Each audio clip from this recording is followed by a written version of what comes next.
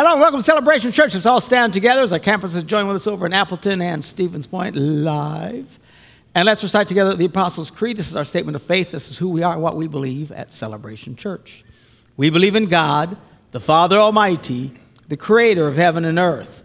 We believe in Jesus Christ, His only Son, our Lord, who for us and for our salvation was conceived by the Holy Spirit, born of the Virgin Mary, suffered under Pontius Pilate, was crucified, died, and was buried. He descended to the dead, and on the third day he rose again. He ascended into heaven and is seated at the right hand of the Father. He will come again to judge the living and the dead, and his kingdom will have no end. We believe in the Holy Spirit, the holy Christian church, the fellowship of believers, the forgiveness of sins, the resurrection of the body, and the life everlasting. Amen. You may be seated. Good to have you with us here as well as in Appleton, Stevens Point this morning, and all those who watch us on the internet all over the world, and all you who watch us on television in the northern part of Wisconsin. Glad that you're with us every Sunday morning watching, and let me encourage you, go to church. Don't just sit there and watch TV in your underwear and think you're going to church, all right? I love it that you tune us in. We do. But you need to go to church. So you got plenty of time. Turn that thing off, get dressed, and come to church. We've got campuses, Appleton, Stevens Point, Green Bay. You can check out more about us at celebrationchurch.tv. All right? And you get all the information about when, where, and whatever. Our event in Appleton is sold out. So if you didn't get tickets, yeah. Unless you wanted to come, and now it's sold out. So anyway, we're excited about that. We are in a series called Significant Events of the Old Testament. What we're doing is we're going through the Old Testament and some of the key things that happen that really shapes who we are and why we worship the way we do, why we believe the way that we do, where the Messiah came from. All that information is found in the Old Testament. Now, biblical illiteracy is at an all-time high today. So many people don't really know what the Bible says. They've only heard what others have said. Some of it's, even in the retelling, often becomes inaccurate.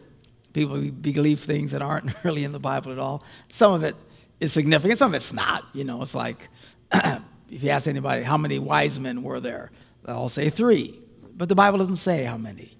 The song says, "We 3 kings of Orient are."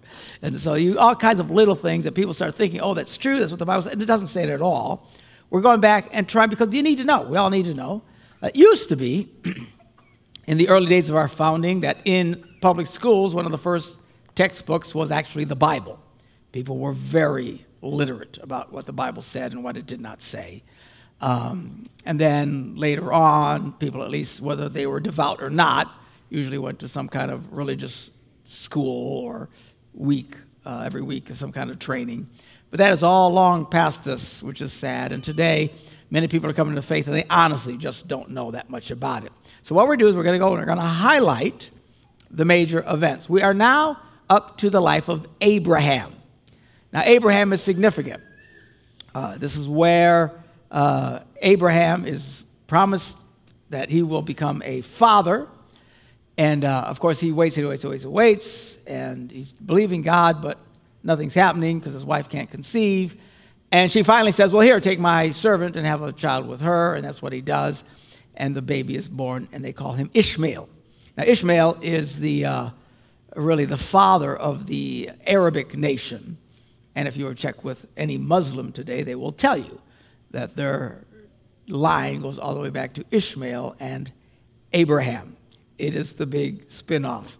Of course, then Isaac comes through Sarah, and that's where the Jewish nation comes. So both Jews and Muslims, Arabs and Jews, trace their lineage, and Christians through Judaism, trace back to Abraham. He's like the key figure. He's the first one in the Bible that is recorded he actually believed what God was saying, versus just doing what God told him to do. That was a big deal. At least he was doing what God told him to do, but that's not really faith. Faith is stepping out and trusting what God says, even though it doesn't seem like it can possibly happen. And that's what Abram was attempting to do and eventually did, and all these wonderful things happened. So, what we had just left off is God comes to Abraham. His name was Abram at the time. His wife's name is Sarai. And says, okay, I'm changing your name from Abram to Abraham, Sarai to Sarah. And I'm telling you, she is going to be the one who's going to give you this child that I was talking about, not this other deal. And when Abraham found out that God was saying it would still be through Sarah, he laughed. And he says, how is this going to be? And so that was his response. And then God gives them this covenant between Abraham and God and all of his descendants, the deal about circumcision. And that's why Jews are still, because of religious reasons, circumcised, because it was instructed to do so. Also, Muslims are also circumcised for religious reasons, because they trace it back to Abraham. It's the two major religions, as much as they can't stand each other. They still start at the same place and have some of the same customs and beliefs. It's really rather fascinating as you study this. So anyway, so that's what I just found out. Now, Abram is like 99 years old. Sarah is, 90 or whatever it is. And God says to Abraham, look, she's going to conceive a child. He just, okay, So we pick it up at chapter 18 in Genesis. It says, the Lord appeared to Abraham near the great trees of Mamre while he was sitting at the entrance to his tent in the heat of the day. Now it says, well, the Lord appeared to him. It wasn't actually the Lord God Almighty. It was three angels, representatives of the Lord, referred to him as the Lord. But I don't know how he knew they were angels. I don't know if they glowed. I don't know, how do you know? You look, whoa, wow, look at these guys. He right away knew who they were. Abraham looked up and saw three men standing nearby. They were angels. And when he saw them, he hurried from the entrance of his tent to meet them and bowed low to the ground out of respect. And he said, look, if I found favor in your eyes, my Lord, don't leave. Don't just go by, because he sees them coming. And he says, stop, come on, sit down, relax. Let a little water be brought, and then you may wash your feet and rest under this tree. And let me get you something to eat so you can be refreshed, and then go on your way now that you've come to your servant. Hang out, stick around. We'll have a good time. Angel said, okay, do as you say. So Abraham hurried into the tent to Sarah and said, quick. Now their version of quick is a little different than our version of quick. All right? This was not a fast meal. They didn't have fast meals. This is his version of feeding them. Quick, get some seeds of the finest flour, knead it, and break some bread. She couldn't even reach into the plastic and pull out some bread for a sandwich. I mean, they have to start from scratch. That's what they did. Not only that, it says, then he ran to the herd and selected a choice tender calf and gave it to a servant who hurried to prepare it. So the guy's chopping up the cow and cutting off a piece of meat, and Sarah's making bread from scratch. This is not fast food, all right? So they're all chilling, relaxing, and stuff like that. And then it says Abraham, after all this stuff got prepared, brought some cheese, curds, and milk. Yes, this is definitive biblical proof that Abraham was a Green Bay Packers fan. So, yes, curds. You got to do the cheese curds, right? So he says, yo, dude, let's have some cheese curds. They come and sit down. They bring the calf, everything prepared. And then they finally ate. How long this took, I have no idea. I would think I'd be really hungry by the time this all got around. So while they ate, he stood near them under a tree, and he's just chilling out. It's not every day you get to hang with some angels. And then one of the angels says, hey, where's Sarah, your wife? He goes, over there in the tent. And then one of the angels says, I will surely return to you about this time next year, and Sarah, your wife, will have a son. Well, now Sarah was listening at the entrance to the tent. Who wouldn't listen, right? You got angels hanging out. You want to know what's going on. What are they saying? What are they saying? So he says, hey, this time next year, Sarah will have a son. So, and of course, Sarah was past the age of childbearing. The circus had closed down and moved on. It was all done. There was nothing happening at this point. She's like 90, whatever the deal is. So Sarah laughed to herself, as she thought, and after I'm worn out and my Lord is old, will I now have this pleasure? Now, pet peeve of mine, I always talk about it. The NIV translation, the current translation of the Bible that we use, is the clearest modern English translation that's fairly very accurate.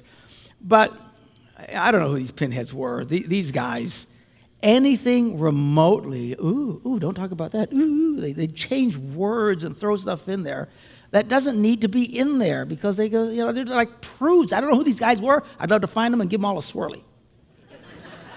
But many of you have heard me talk, and I say, no, that's not what what it actually said is, and you're all shocked and stuff like that because, like Wednesday night. If you came to our Wednesday night Bible study, you would hear these things.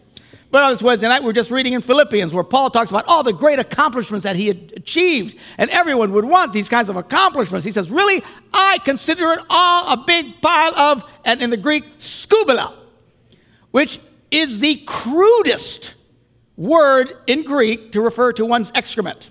The closest we have starts with the letter S, all right?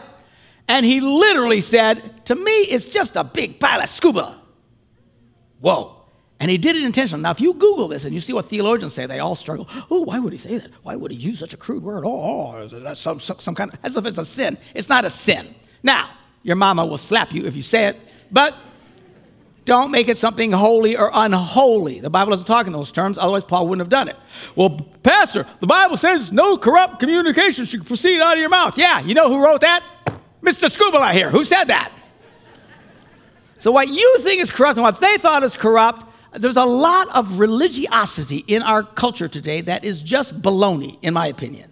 It is Pharisaical. It is just they take their own little traditions up and they made it holy one way or the other. So the translators of this version of the Bible write like this. Paul said, I consider all my accomplishments garbage. Garbage? No way is garbage as strong as a statement as it's a big pile of scubala. All right? And Wednesday night, we were talking about scubala. Scubala happens, man. You got to learn how to deal with the scubala of life. All right? And that's what the Bible's. Now, back to this phrase where Sarah says, after I'm worn out and old, will I now have this pleasure? The word this is not there. Virtually any translation of the Bible you will look at takes the word this out. She just says, really, at this age, will I now have pleasure? She's talking about sex, all right? The idea of having a kid, we're way past that. She just can't even imagine doing the deed at this point, all right?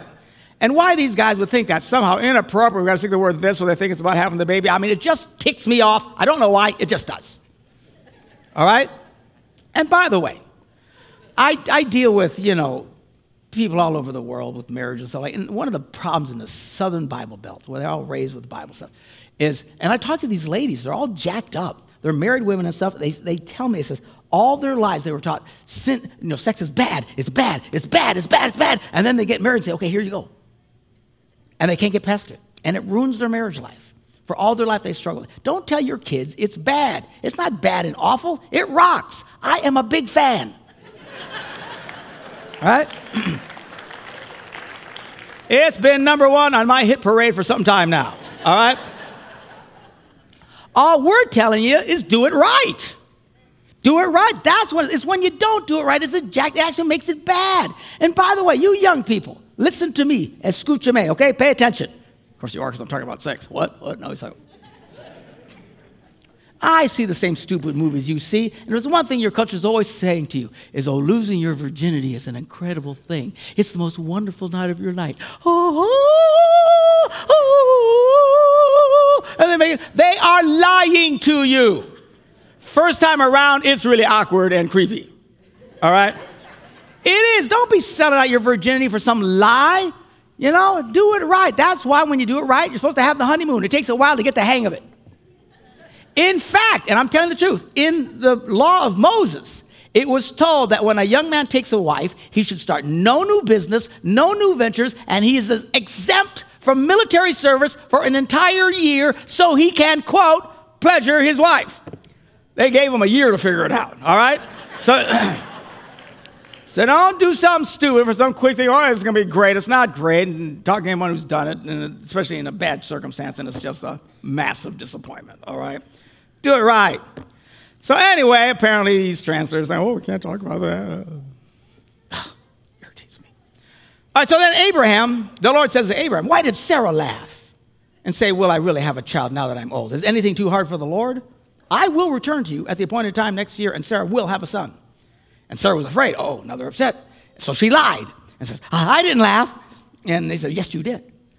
Now, I don't know what the big deal is, because Abraham laughed, and he didn't get yelled at. I don't get it. And then you read these theologians, and they do all these intellectual backflips to try to explain. No, when Abraham laughed, he laughed for joy, knowing the Lord. That's not what he did. He laughed and said, really? How can this happen? So I don't know what the difference was. I have to check with God. I have no idea. All right, so now, these three guys get up, and they're going to leave. And they look down toward Sodom. Two cities, Sodom and Gomorrah, the twin cities where the Vikings play. I'm teasing. Twin cities of Sodom and Gomorrah. And Abraham walked along with them to see them on their way. And then the Lord said, they're talking among themselves, these angels, should we hide from Abraham what we're about to do? And they talk about how Abraham's going to be blessed and all this kind of stuff. And Abraham's kind of, what's going on? So in verse 20, it says, then the Lord said, the outcry against Sodom and Gomorrah is so great, and their sin so grievous, that I will go down and see if what they have done is as bad as the outcry that has reached me. If not, I'll know. Well, right away, Abraham freaks, because he knows it's bad. This place is out of control. They are totally and completely without restraint. They say no to anything. You talk about a culture caught up in their feelings. Everyone says, I can't help it. I feel this way. I feel. You do that, it'll destroy your life. You listen to me? I don't care what you feel like. You need to do the right thing. Somebody say amen. You got to quit following your feelings. Will be your undoing. Man alive. People, and then these stupid psychologists in our culture, they encourage all this. Got to go with your feelings. You can't deny your feelings. You got to do what you feel. No, you don't. And these pinheads say, these are the people who said, you shouldn't hold in your emotion. It's bad to hold it in, right? You've all heard of this stupidity, right? But yet the Bible says only a fool gives full vent to his emotions. Who are you going to believe? And by the way, these new studies coming out by these very same pinheads are showing they've been wrong. They're showing the people who are the most healthiest people are the ones who do hold it in. This whole thing of just gets everybody emotionally vomiting all over each other is bad. Married couples, pay attention. Don't be just all the time. Well, I got to tell you how I feel. No, you don't. Zip it, Skippy.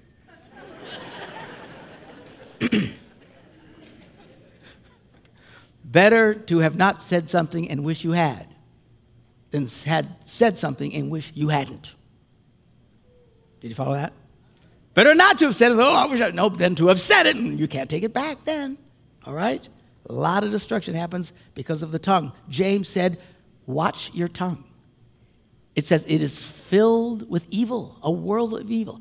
Your tongue, James said, can literally set your life on fire, and with, and I quote, the fire of hell. You want to light yourself on fire with all kinds of hell? Just blah, blah, blah, blah, blah. It's every little thing that's coming into your head. Watch your tongue. Don't give in to all this nonsense. Anyway, Sodom and Gomorrah, they gave in to everything, and they were just totally out of control. The versions of immorality we can only begin to imagine that was going on. And it wasn't even so much that they were immoral. And this is the point I want you to get, because this is one of these parts of the Old Testament that is grossly misrepresented by the book of Christians I've ever run into. They say, God destroyed Sodom and Gomorrah because they were gay. That's not true. We're going to see why he destroyed it. Was that part of it? That was part of it. The whole city was beyond. The problem is everybody had totally given in to corruption and their feelings, and they're doing whatever they want to do, and no restraint. Here's how we find out why the city was destroyed. So the men turned away and went toward Sodom. Not all of them. 2 of them did, which we'll find out in a second. 2 of them gone, so the one stays there with Abraham. So the men turned away and went toward Sodom, and Abraham remained standing before the Lord. Now, Abraham's kind of freaking out because he knows it's bad in Sodom and Gomorrah. And his nephew Lot lives there with his family. And he doesn't want to see them get destroyed, so he's kind of concerned. So Abraham starts, talking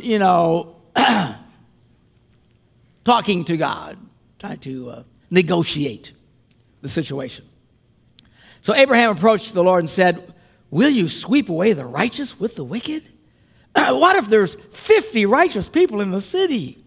Will you really sweep it away and spare not the place for the sake of 50 righteous people in it? The answer, of course, is no, he wouldn't. So hold back this nonsense. I've heard Christians, I've even heard preachers say, if God doesn't destroy San Francisco, he's going to have to apologize to Sodom and Gomorrah. They're pinheads saying these stupid things like that. Maybe because of a certain type of people that are doing bad stuff, or a city like New Orleans that's, given to all kinds of really bad stuff. That's not why God destroyed those cities. He destroyed it because there weren't even 50 people in there that were righteous. So he said, would you destroy it for 50 righteous people? And far be it from you to kill the righteous with the wicked, treating the righteous and the wicked alike. Far be it from you. Will you not judge? Will you not the judge of all the earth do right? And the Lord said, look, if I find 50 righteous people in the city, I will spare the whole place for its sake. That's all it would take. Are you hearing me? So stop speaking condemnation. I'm just so fried. As a Christian, always condemning groups of people, and this city's going to be destroyed, and God's going to bring judgment on America and everything because of... Wait a minute. Well, he did it to Sodom and Gomorrah. There weren't even 50 people there that could do the right thing. And, in fact, the number gets lower. So he says, if I find 50 righteous people there, I will spare them. I will not do that. So then Abraham thought about it and said, now that I've been so bold as to speak, though I'm nothing but dust and ashes, he's trying to be humble. He says, well, what if the number's 5 less than 50? If 50 is the standard, you're going to destroy the whole city because of the short 5 people? And the Lord says, look, if I find 45, I will not destroy it. Once again, Abraham says, what if there's only 40? What are you going to do then? And the Lord says, for the sake of 40, I wouldn't do it. Abraham says, look, don't get mad, okay? I got to get this off. I'm just saying, what if there's only 30? And God said, I will not do it if I find 30 there. Well, now that I've been so bold, what if there's only 20? The Lord says, for the sake of 20, I will not destroy it. Abraham says, don't get mad at me, okay? I just got to ask you one more time. All right. What if there's just 10? And what did the Lord say? For the sake of 10, I would not destroy it. That's all it would take.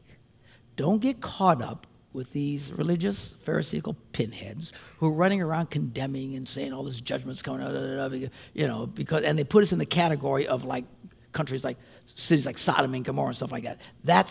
It wasn't destroyed because there was such wickedness in it. It was destroyed because there was only wickedness in it. There weren't even 10 people. God says all it would take is 10, and I wouldn't do it. All right? So change this thinking. Change this nonsense. And these people who always say, oh, God, hates gays, and that's why he killed Sodom and Gomorrah. Look, they were sexually immoral with all kinds of sexual immorality. And I get it, and I understand the rules. But that's not why he killed or destroyed Sodom and Gomorrah. Remember, we'd just been through the flood. The world was so corrupt that he had to destroy everything. So he starts over again with Noah, and now he changes different. He acts differently with people. First thing he does, he gets them speaking different languages, spreads them all over the world. He's trying to quarantine culture so they can't become one gigantic poisonous deal again. And even in that deal, if you got one group that's totally without the possibility of being redeemed, that is when the judgment of God would come on a nation and wipe out. Because they were so poisoned, you want to better to deal with that than let this spread all over the place and have the same problem we had before the flood. That is why those things happen. Whenever you read that God brought judgment on a city or a nation and stuff like that, they were totally, wholly, without hope and completely corrupt. And if you look at it, because we just read, well, the Lord attacked such and such ites, Ammonites, parasites, whatever. And it's, why would God do that? You look at it historically, because they got records of these. These were bad places. In the words of our president, they were bad hombres, all right? Bad dudes. They were bad dudes. It's awful, awful, awful. And that's what brings us. So don't be going around, God's going to kill, God hates. The Bible says you should kill, someone who's sexually immoral. Really? Don't be throwing that at people, because the same rule said you were supposed to kill almost everybody. If you worked on a Saturday, did any physical labor, you should kill him. Some of y'all, just for what you did yesterday, you'd be toast. If you use God's name in vain, kill him. That'll take care of a bunch of you right there. If you disobeyed your parents, now you're in trouble. Kill them. All the rules, no matter what they do. What should we do? Kill them. Holy cow. I mean, Moses was like intense. Consequently, people really behaved themselves for quite a while because the rules were so strict. And the Bible says all that was just to keep a nation pure enough. Remember all the poison of all the, keep one nation pure enough so the Messiah could come. That was the point of it. Now we don't do the law anymore. Now we live by grace. We don't go around killing people. Bless you. All right, so when the Lord had finished speaking with Abraham, he left and Abraham returned home. So we're down to 10. Now, chapter 19. Now the two angels arrived at Sodom in the evening, and Lot was sitting in the gateway of the city. When he saw them, he got up to meet them and bowed. Right away, he could tell. No, these dudes are angels. I don't know how, but apparently it was very angelic, however they looked. And he says, my lords, please, come to my house. You can wash your feet, spend the night, watch some TV. It'll be awesome. Put on the game, relax. Then you can go your way in the morning. Angel said, no, we'll just sleep in the square. So they're hanging out in public. Everybody can see them. But Lot insisted so strongly that they finally did go with him and entered his house. And he prepared a meal for them again, the slow version, baking bread and whatever, and then they ate. Before they had gone to bed, all of the men from every part of the city of Sodom, now remember, this is a totally corrupt, narcissistic culture that said no to any impulse they had. And part of it was this kind of behavior. Both young and old surrounded the house. They called Lot, where are the men you came with you? Bring them out so we can have sex with them. I mean, these guys were out of their minds. They saw some really pretty dudes. Apparently these angels were like, hey. Right? I mean, who'd have an ugly angel? Right? I bet you they're all really good looking. Like looking in the mirror. All right, so they see these guys and go, whoa, come on, bring those guys out here. We want a party. And Lot went outside, shut the door behind him, and says, guys, don't do this. Verse 9, get out of our way. They talk about Lot. This fellow came here as a foreigner, because he did. He just came in. He was traveling with Abraham before that, but he goes into the city. Now this foreigner wants to play the judge. Don't judge us. And that's one thing people always say. No matter how bad no matter how corrupt they are, don't judge us. Don't judge us. Well, the Bible says don't judge. It's not talking about this kind of stuff. The obvious stuff, that is not the kind of judging that they think the Bible speaks against. Judging, the kind of judging you're not supposed to do when somebody does something and you don't know why they do it and you make up the reason why. Right? Someone does something. Why do that? Because she's a jerk. You don't know that. Or that's judging. Don't be doing that. But if somebody walks in there with an axe and starts axing people, he's an axe murderer. This is not judging. All right? When people act blatantly, so when you say something, that's not judging, that's just common sense. So who is this guy? So they kept bringing pressure on Lot, and they moved forward to break down the door, but the angels inside opened the door, reached in, pulled Lot back in the house, shut the door, and then struck the men with blindness, young and old, so they couldn't find the door. And then the two men said to Lot, do you have anyone else here? Sons and daughters, sons-in-law, anyone else in the city who belongs to you. Why? Because they're going to bring judgment on the city, and you need to get out. Because as long as they're there, the judgment can't come. Always remember this whole Sodom and Gomorrah stuff. It's because they were totally, wholly corrupt in every conceivable way.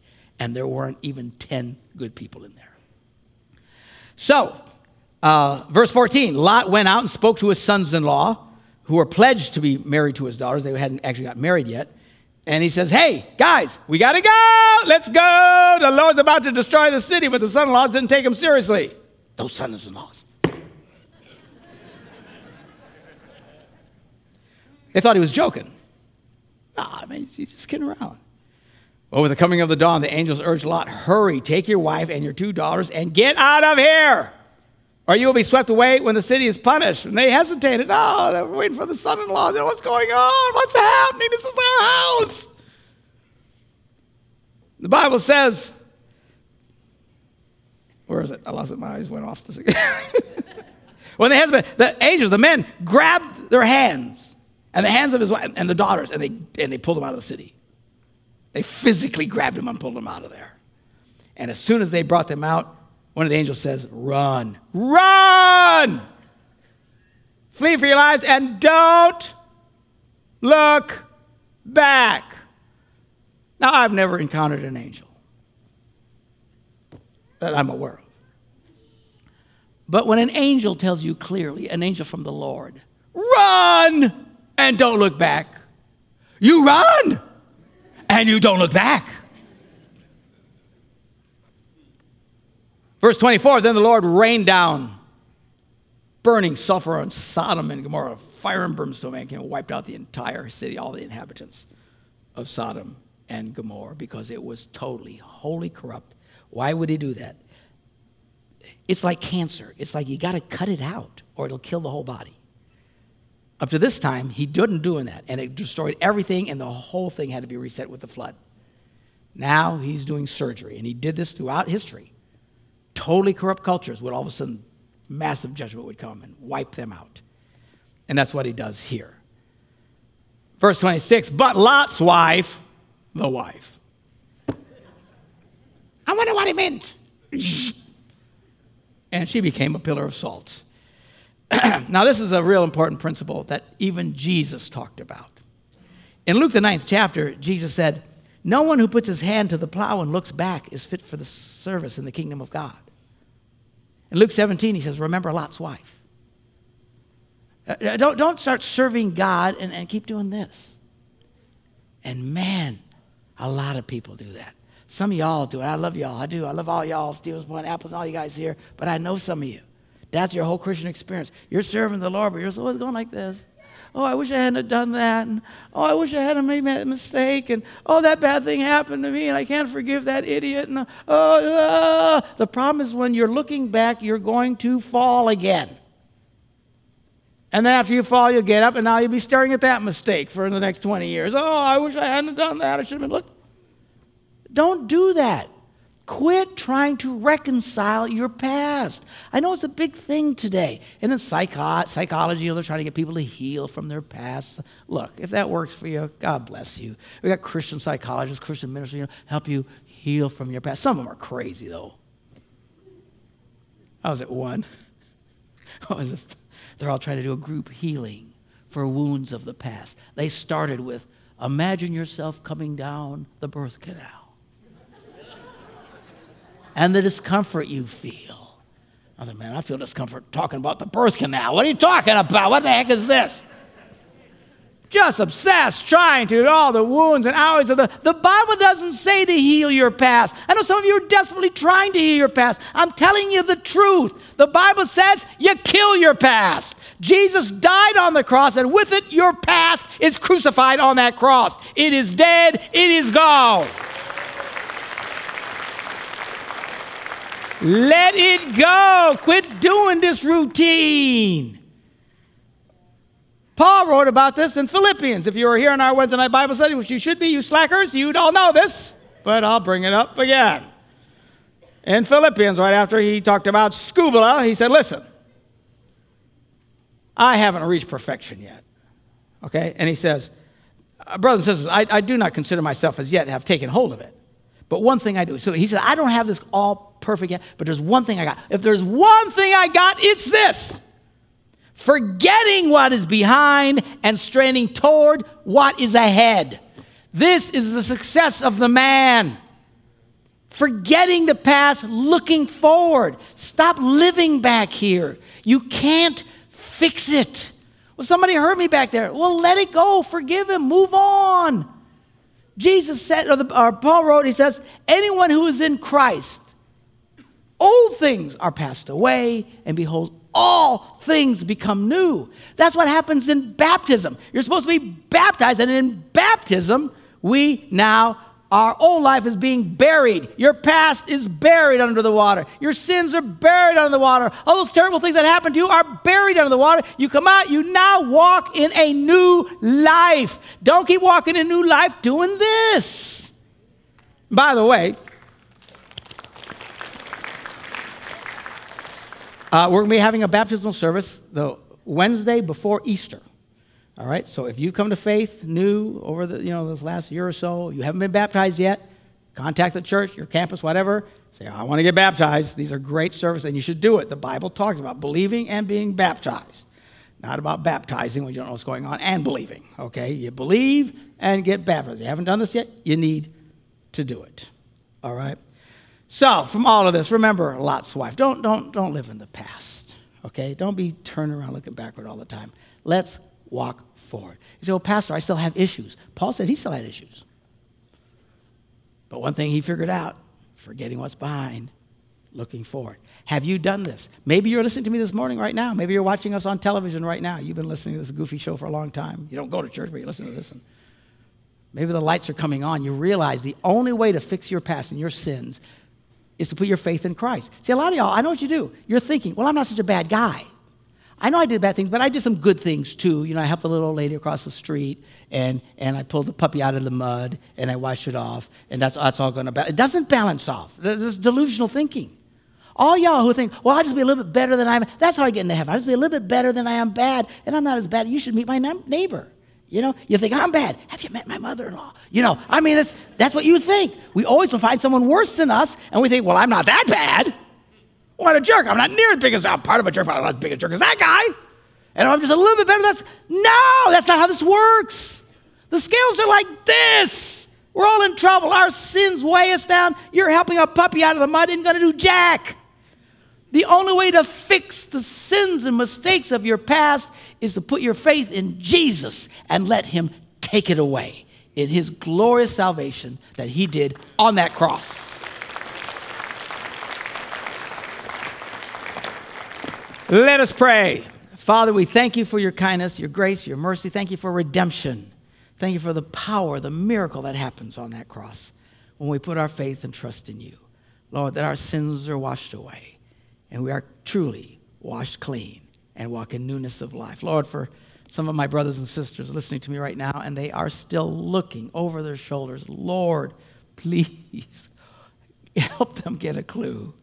Stop looking over. Quit trying to fix which isn't back behind them. Trust it to the cross and put their faith in Jesus so they can start walking in true freedom, true joy, and true peace, looking toward eternity, walking successfully and joyously with Jesus, free from our past. In Jesus' name we pray. And everybody said, amen. God bless you.